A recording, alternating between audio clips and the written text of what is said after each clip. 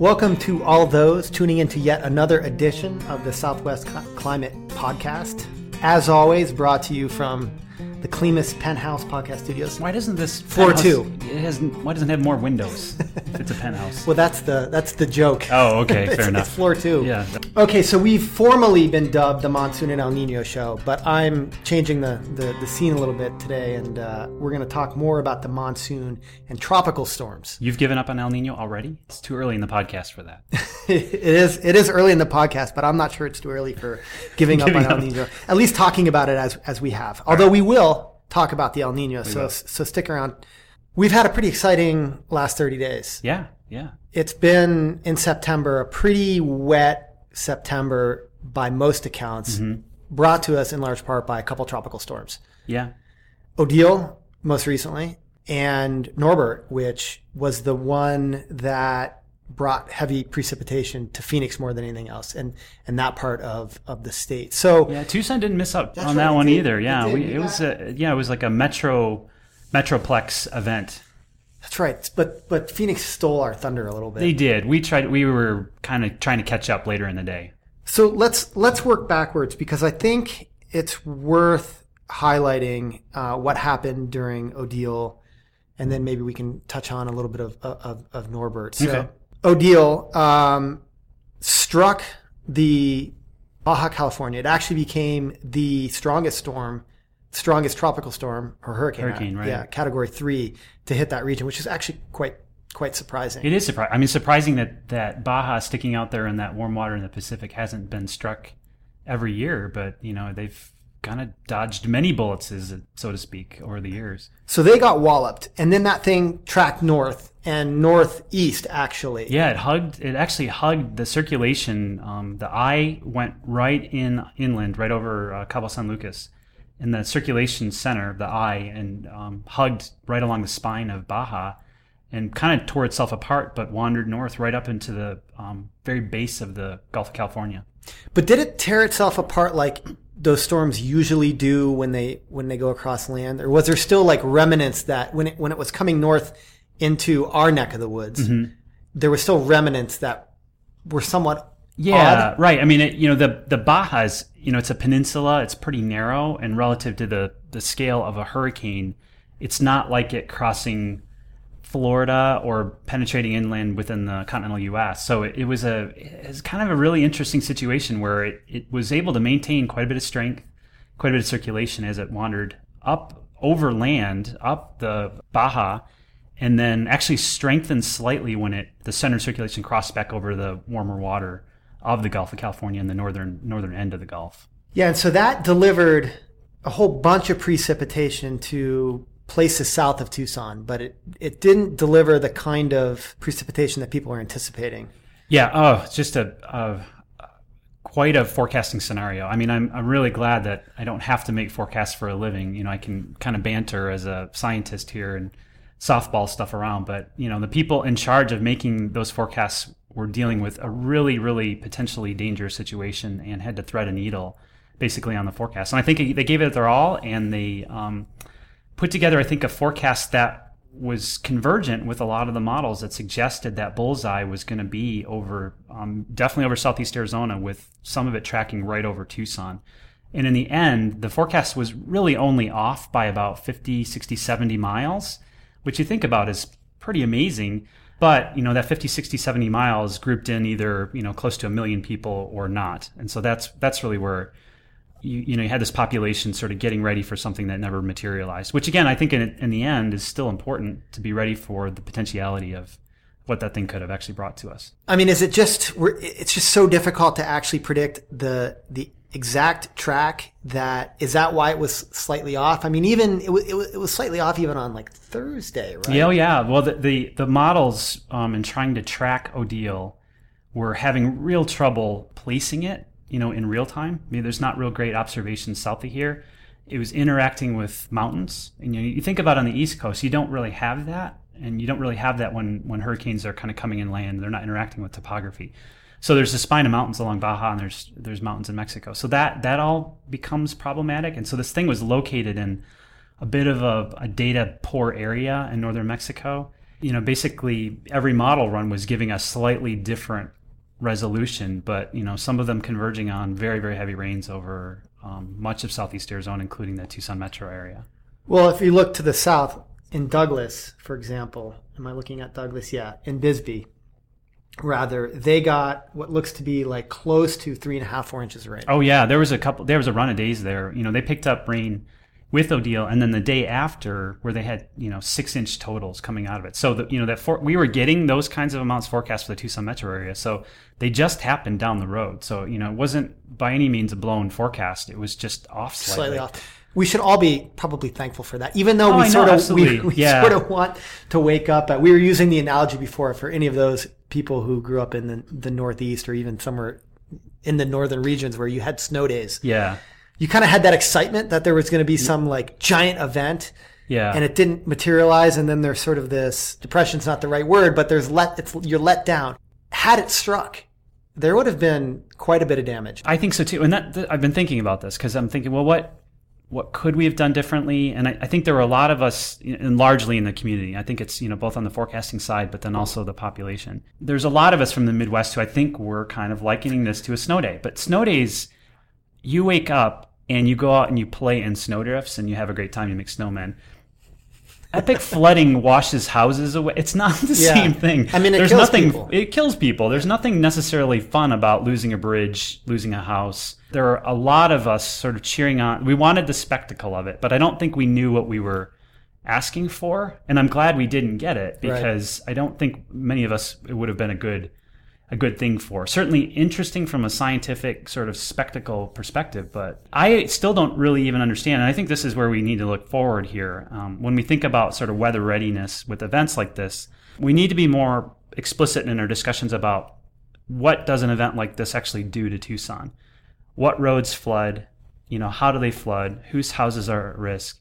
What bridges get shut down? What populations get isolated? Because I think if we would have went through that and we had a much clearer picture, and again, I don't know if that's even available, but if we thought that through, people may have been thinking more, this is serious, and I kind of hope that it doesn't materialize the way that it could. Well, for those who aren't living in Tucson, that event created preparations like none that I've experienced since I've been living here. Me too. I mean, the National Weather Service, among others, there was people that were putting out sandbags. Right. Classes, the University of Arizona had 2 or 3 warnings about canceling classes a couple days in advance. Meetings were shut down. So there was this widespread response to the potential. And I think part of the disappointment is that in a way created an expectation that wasn't that it didn't live up to that. Yeah, right. And exactly. And again, I think we liken it to other types of weather events, those of us from the East, like a snowstorm, which they're dangerous, but they are often benevolent in the sense that you just sort of hunker down and you deal with the snow on the other side of it, and it kind of shuts everything down. People sort of stay down. But that's not what an epic flooding event in a mountainous terrain really does. And so I think, though, that a lot of the responses that came out of the preparations were not really well thought through. I mean, like, there was this sort of vague understanding that it was going to be a lot of rain, but we didn't really know how that would affect the transportation network. So there was this out of abundance of caution of saying, well, maybe we should cancel stuff so people aren't messing around or getting caught in different places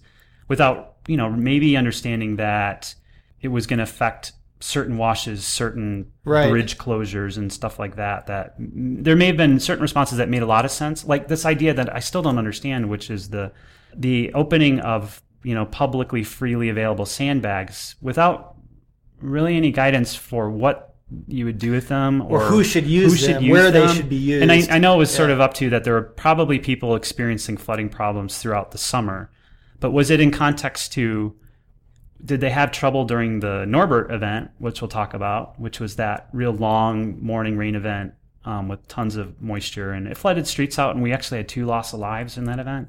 One here in Tucson, one in Phoenix, right? One here in Tucson, one in Metro Tucson, in a very, very busy, just a neighborhood setting where a car was washed away, so driving through a wash. So it didn't make sense to me, like, if people were having flooding, they should just have sandbags in their yards for the entire monsoon season, because this was definitely going to be a little different character, but how did it fit within the context of other types of past events and other monsoon rain that we usually get here in Tucson? Yeah, so it's worth stepping back a little bit and talking about the sort of climatology of these big events. So the tropical storms tend to be the ones that create the most widespread, maybe not widespread, but most damaging. I think widespread's a good way of thinking about it too, yeah. Right, yeah. So we do get these monsoon flash floods that happen pretty much every year, and they can happen throughout the monsoon season. But when we get the incursion of a dying or decaying tropical storm, that's the one that we really like perk our ears up to, and that's what happened with Norbert and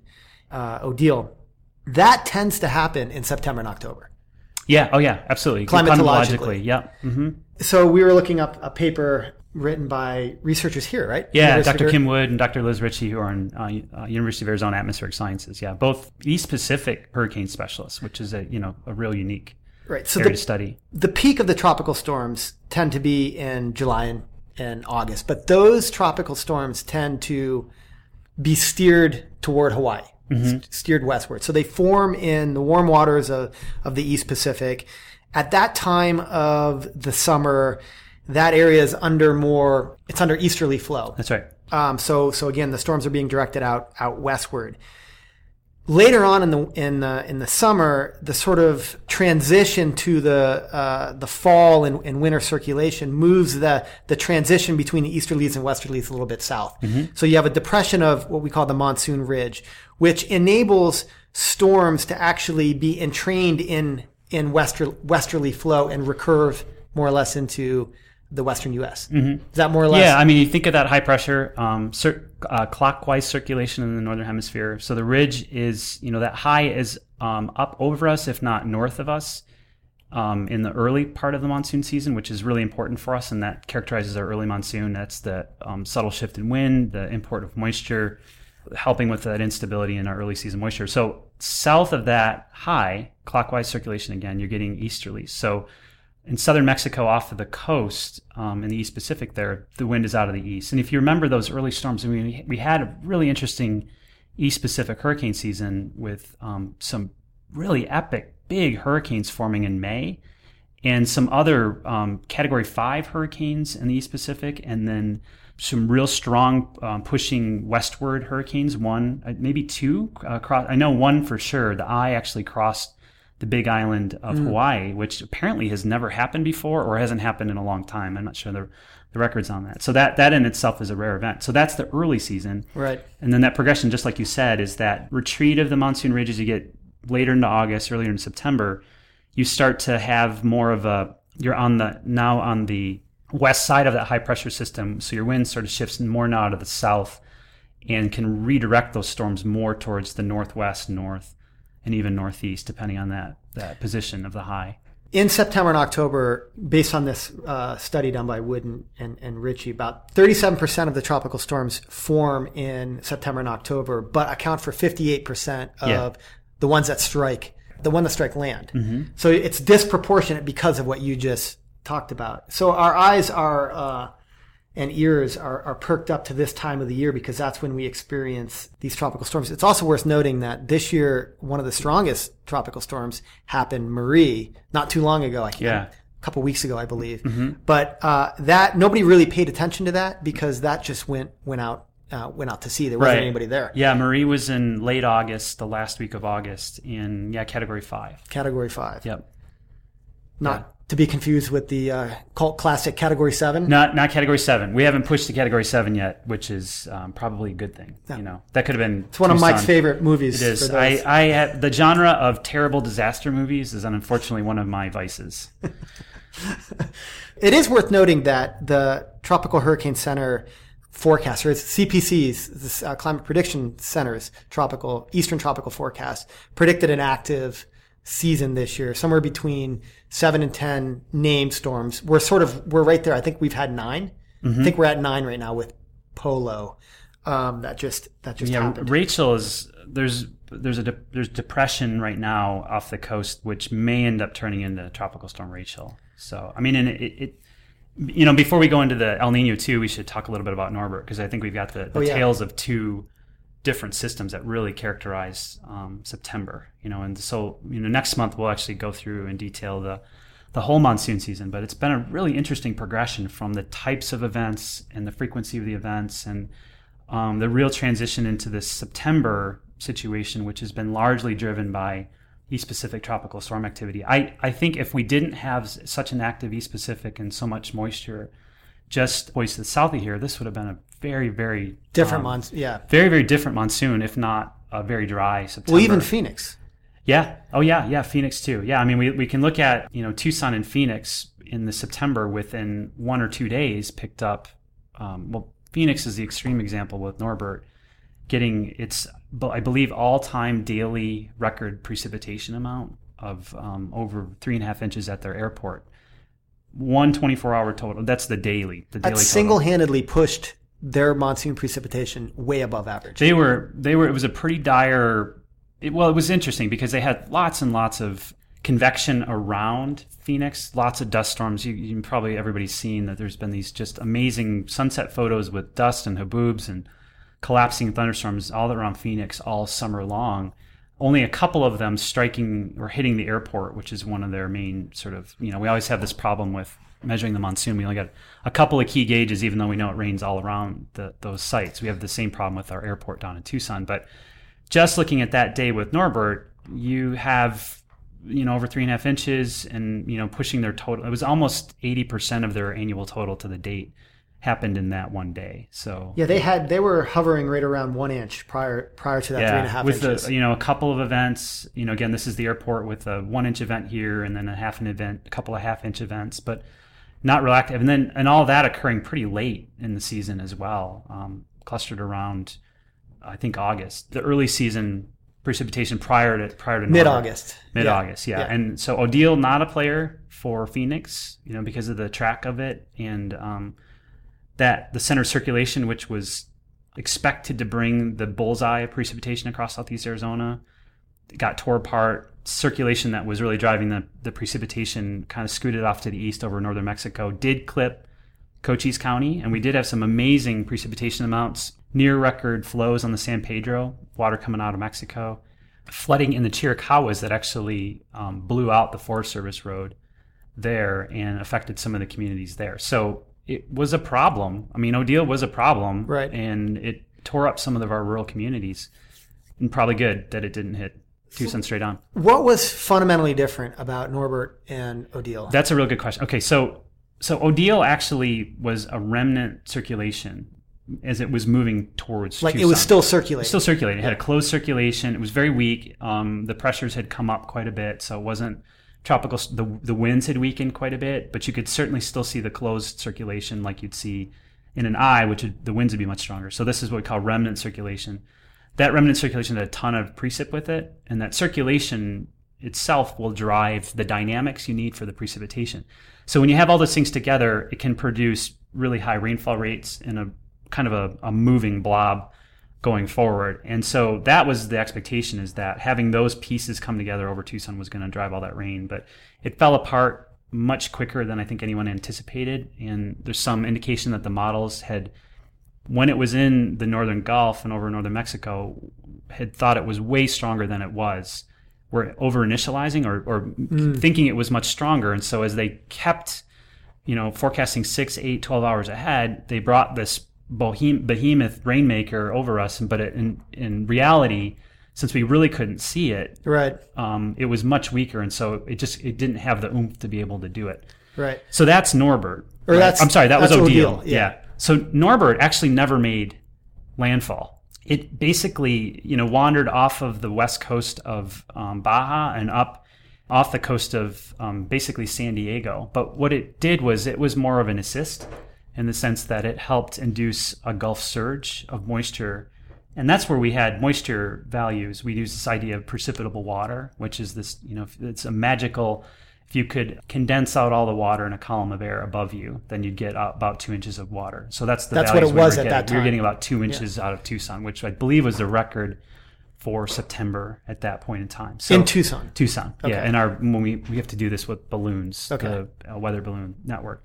So that was in place. And we also, this was another little thing that was at play, was there was remnants of Tropical Storm Dolly, which had made landfall in Texas, Mexico area, and had moved up out of the southeast towards us. So we had a convergence of two moisture sources. We had a super deep layer of as wet atmosphere as you normally get here, if not record.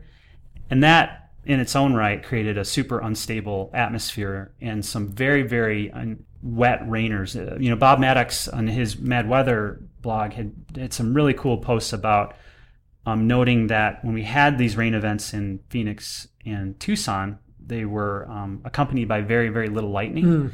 And that's a real classic characteristic of having tropical warm cloud type rain processes. You don't have enough ice in the clouds, or the convection isn't deep enough to cause electrification in the clouds. So those types of situations, and that type of situation in particular, was just able to wring out epic amounts of water and rainfall rates over an extended period of time, multiple hours over first Phoenix. Yeah, and then it happened to us later in the day. I think it all stopped in Phoenix around early morning. It was right around rush hour, and it was like from 2 to 8 a.m. Yeah, exactly. And they had a little what we call like mesoscale vortice, a little bit of a swirl in the atmosphere, just a tiny little bit of dynamics to set off the powder keg of water and instability in the atmosphere and super efficiently rain it out. I mean, there were some reports in Phoenix metro area of 1 day totals exceeding 6 inches. These are backyard rain gauges of folks. And, parts of Phoenix are old converted farmlands. They're flat. So water it just basically pools up and flows towards the lowest spot. So they had some very crazy underpass flooding in all sorts of situations here. The outflows from those storms pushed southeast. You think about that, right. And we started raining on the outflows of those storms So we got an assist. We got an assist. Yeah, it was the Norbert assist of the Gulf Surge, a dolly sort of alley-oop, and then an outflow behind the back pass. Yep, exactly. It was some definitely professional level playing going on with the atmosphere there. That's enough basketball references. Pretty much. Yeah, pretty much. We could do football. It's that time it's of more year. Seasonal. That's right. It's a collision between two. Exactly. Okay, so to transition into INSO, because there seems to be, at least with the forecast going back to the Eastern Pacific tropical storm forecast, there was an INSO expression there, which is that during El Nino events, the sea surface temperatures tend to be a little bit warmer, and there tend to be a reduction in wind shear, which can reinforce the formation of tropical storms, which is part of why they forecasted for slightly above average. Yeah, and this is interesting too, because remember that East Pacific hurricane forecast was made back in April or May, right? And this has been the strangest El Nino event because it's had all the ingredients and has never materialized the way any of us thought. And so we still had those sea surface temperatures above anomalously warm. We did. We had an East Pacific expression equatorially, but I keep hearing, and I think that we're going to really have to sort this out with some more research, is that the warm water off of the coast of Mexico and California has been more due to a change in the weather or the wind pattern. There's been sort of a lack of upwelling that's accumulated over the last couple of years. There's actually this paper had just come out and preceding the National Academy of Sciences just this week, which is becoming a little controversial. One of the authors is Nate Mantua, who was he's kind of the grandfather of the Pacific Decadal Oscillation. He's an oceanographer. I think it's a pretty solid study, but has noted that a lot of the sea surface temperature warming in the East Pacific has been due to changes in overlying wind circulation and lack of upwelling along the coast, which would then lead to some warming pattern that you get there. So this could be related back to the ridiculously resilient ridge of the last couple of years. Probably is related to this pool of warm water. Is that a technical term? I'm not sure it really is. I think that we now use it we should just shorthand it with the triple R or something like that, and then people will totally lose track of what it actually means. Since the El Nino expression has been so weak in the atmosphere, I'm not sure it mattered. Right. Okay. So I think it's actually been the warm water, the exceptionally warm water in the East Pacific, and some cooperation with the atmosphere with the shear part of it too. Well, it's the pattern of enhanced activity in the East Pacific and suppressed activity in the Atlantic. Yeah, that's right. That's right. Has happened this year, and that's has. Sort of the classic Yeah, El it is the Nino interplay between it. Yeah. So whether or not El Nino has exerted the influence that we thought it was when the forecasts were made remains to be seen. Probably not. Well, I mean, again, that's a really good point, though, because it's coming true, but was it solely an El Nino? Was that the reason? And I'm sure it's a part of it, because there's been better and weaker expressions of El Nino in the atmosphere throughout the last 6 months. But yeah, you're right. The classic, the sort of really suppressed Atlantic, enhanced East Pacific, which again we have not seen in a long time. I mean, if you look back at the East Pacific hurricane activity, I was just pulling up last year, a lot of super weak, very, very short-lived events. Like stuff would get going in the warm water in the East Pacific and it would immediately get torn apart or drift into cold water. It's just a playground for tropical activity now in the East Pacific. So has anything changed in the last month about El Nino? We're still waiting. I guess so. That's not new. It's not new. Said for 5 months. Yeah. So you and I were talking about this, but there's been some media coverage on it in the last couple of days. But this idea of El Nino's last hurrah. There's another secondary slug of warm water kind of moving just below the surface across the equatorial Pacific. Again, what we call these Kelvin waves. You think of it as a slug of warm water, I think is reasonable, warmer than average water, is going to make its way to the surface in the next month or so. And the idea that the atmosphere will now pay attention to this and get its act together. And there's already actually, the Southern Oscillation Index has started to trend in the right direction. There's some other metrics in the atmospheric end of things that have trended in more of an El Nino-ish state. So the fact that the atmosphere is already kind of getting more El Nino ready, right? And the ocean will show up with its last push, certainly. And you see this in the models now, seeing that it will sync up finally 6 months later than we've seen in the past 6 months. That we think it's going to finally. Right. The probabilities are still fairly high, 60, 70% for the El Nino, which is pretty high probabilities. This is really late. The El Nino should have really been in place by midsummer. And I mean, if you see a sort of climatological, they lock into it and they peak in winter. So like you get that sort of the onset of the base conditions in summerish, and then the peaking of the event in midwinter, and then the decline in the following spring. So the fact that we haven't locked into that, we've crossed into the threshold of El Nino. This is so like, we're on the later side of things. Yeah, and this is what the concern was, is like it does it now or it just doesn't do it. Right. And we have had events that have come on this late, absolutely. They're not as common or as frequent as you normally get these more sort of midsummer ones. The Kelvin wave, we probably should explain that. So let me take a shot at this. Please do. I'm glad you're going to take it. Because I've actually tried writing about this a number of times. It's not easy, but I thought of a way here. So basically what happens typically is you get these, it's easterly flow in the tropics. And so you get all this water being pushed by the easterly flow westward. When that wind relaxes a bit due to gravity, that stacking of the water sort of sloshes back eastward. That basically sets off a wave. So it's basically a wave of warmer water moving counter to the typical direction of the winds because the winds were slackened. And then that the slacken of the winds can have a couple different mechanisms. It can have like just these tropical storms that cause atmospheric flow to go east, or it can be these Mann-Julian oscillations that occur, which I don't actually fully understand. But more or less, it's this weakening of the easterly winds that causes a wave of water to migrate eastward. One of the interesting things about a Kelvin wave in particular is that since it's a long time-wise, long moving wave, and I used to know the stats on it, moves fairly slow, but like a walking it moves at about a walking pace of a normal human being. Takes a while to get across. Takes a while for it to get across. Any sort of fluid that moves in the ocean or atmosphere at that time scale is subject to the Coriolis force. And this is the interesting thing is that since it's at the equator, it's trapped along the equator. So if it has any deviation north or south, it's corrected back across the equator. So it's what we call equatorially trapped Kelvin waves. So that's what sort of it guides path it. Dependent. Path dependent. Its path is sort of predetermined to actually wander around the equator all the way to the other side of the Pacific Ocean, which is kind of a cool thing in its own right.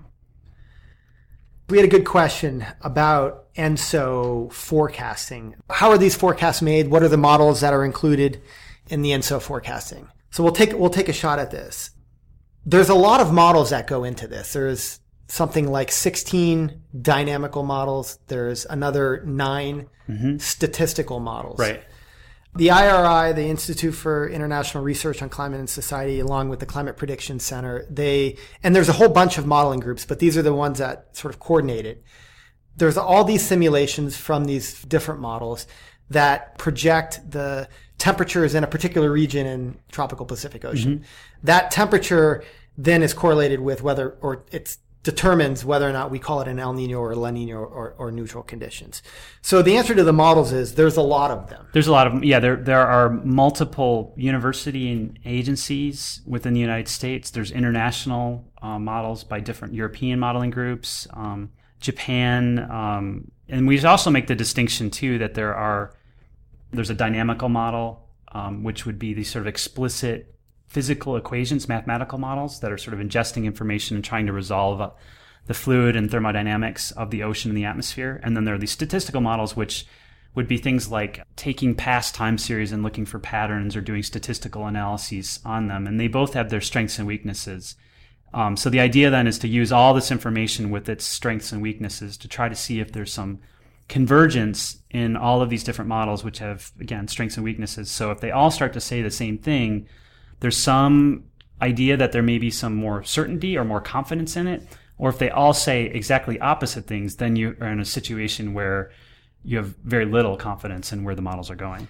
If they're all saying something similar, we have more faith that, or more confidence rather, that the forecast will be one way versus the other. That's kind of what the term robust is used. If they're all coming to a similar conclusion, then we have more confidence in them. And they put probabilities on it through different statistical techniques, but it's all based on what these 25 models are saying. And certain modeling groups, like the CPC, they have their sort of... Everybody's got their favorite. Yeah, everybody's got for various reasons. Yep. Current forecast for El Nino is around 65%, even up a little bit higher for the November, December, January, and December, January, February period. And they tend to forecast these things for 3-month periods. They did. And the mid-September, the most recent update actually bounced back up again. And so their November, December, January timeframe is a little over 70. This midwinter and then January, February, March is also a little bit over 70. So there's been a little bit of a rebound in the thinking. And again, this is the waffling we've had. A lot of these models, just had this nice expression of warm temperatures in the Pacific Ocean with the expectation that the atmosphere would just fall in line, or looking for some of this atmospheric coordination, and it was always the next 4 weeks, or it was always the next month or something like that, and just never sort of showed up. So if you look behind the scenes at the sort of spaghetti plot, as they're called, and you look at all 25 of the models, there's a pretty wide spread in terms of what the temperature will be like in that specific region in the Pacific Ocean. All of them, however, are at least slightly above average. Yeah. None of them are below average. So that at least provides some reason for not expecting a La Nina event. Exactly. And, we see in years where we're not worried about an El Nino or a La Nina, these models will straddle zero, which is it's basically ENSO neutral. There's no deviation in the temperatures in that part of the Pacific Ocean. And they just sort of, they're kind of off in both directions, above and below. Like you said, they're all above average, with more of them being up around 1 degree, which doesn't sound like much, and it's not. Yeah. It's not a lot, and it'd be a weak, borderline moderate event at best. Right. So the thresholds are between half a degree and a degree above average in this particular region would be sort of a weak. It would be a weak, yeah. And then a degree to 1.5 degrees is a moderate, and then greater than 1.5 is a strong. And there are, a couple models that are, in the moderate range, but most of them are in the weak range. And the average of all of these models is, in the weak range. Yeah, and there's a couple of models that have very strange, like, increases in temperature late in the spring, and there's some things that make you look at them a little bit with a raised eyebrow, like maybe I won't pay attention to them because that defies what we've seen in past events. And so, yeah, the clustering of those models right around 1 degree puts you at that borderline moderate. And again, we've talked about in the past with these events is that strength does matter. The stronger the event, if we were looking at a 1.5 degree above anomaly or above average temperature here with this region that we pay attention to, we'd be a little bit more excited about having a confident wet winter signal coming into the southwest. This puts us in a little bit more of it leans us in that direction, but it also is not a slam dunk. If we come back in a month, if we don't have an El Nino by then, did we blow the forecast? I mean, will it not appear, I guess, is the question. We're late already. We're getting close. Yeah, I would think if things haven't sort of locked in, it's going to be real tough for it to do a quick hit the gas. Where I'm going with this is, literally for the last 4 months, we've been saying, we'll tell you more in a month. Like, we can be more definitive. We can put a nail on this thing next month. I like that idea. And then, if it doesn't show up, we'll never talk about it again. Even if it actually shows up, we'll just have taken that off the table. I do think next month. I think the next 30 days is going to be interesting with a lot of things here. The monsoon's wrapping up. The East Pacific is still alive, and El Nino is on our doorstep. So it's going to be an interesting next couple of months. Yeah, for tropical storms, we still get a lot of tropical storms in October. Yeah, it doesn't end September 30th. Right. Stuff is still in play here for the Southwest. Right through October. Next month, what we're going to do is give a comprehensive summary of the monsoon. We'll break it down, play by play. We'll break it down, yep. Monsoon in review, and hopefully, we won't have a destructive tropical storm, but we may have some tropical storms to talk about as well, and hopefully we'll know about El Nino. Then. And maybe this will just run right into an interesting winter, and I don't want to have to do more drought over the next winter. That'll be just too boring. So hopefully we can talk about other things. So thanks for tuning in. It is Lord Kelvin. I was wondering if it was that Kelvin. It's that Kelvin, right? It's the Kelvin that came up with the degrees? This guy was everywhere. Maybe we should just convert everything to Kelvin. Well, I was just thinking that for his birthday. Is it his birthday today? No, it's not. June 26th, we should conduct all our business in Kelvin, just for the day. I like the not get fired segment of our podcast.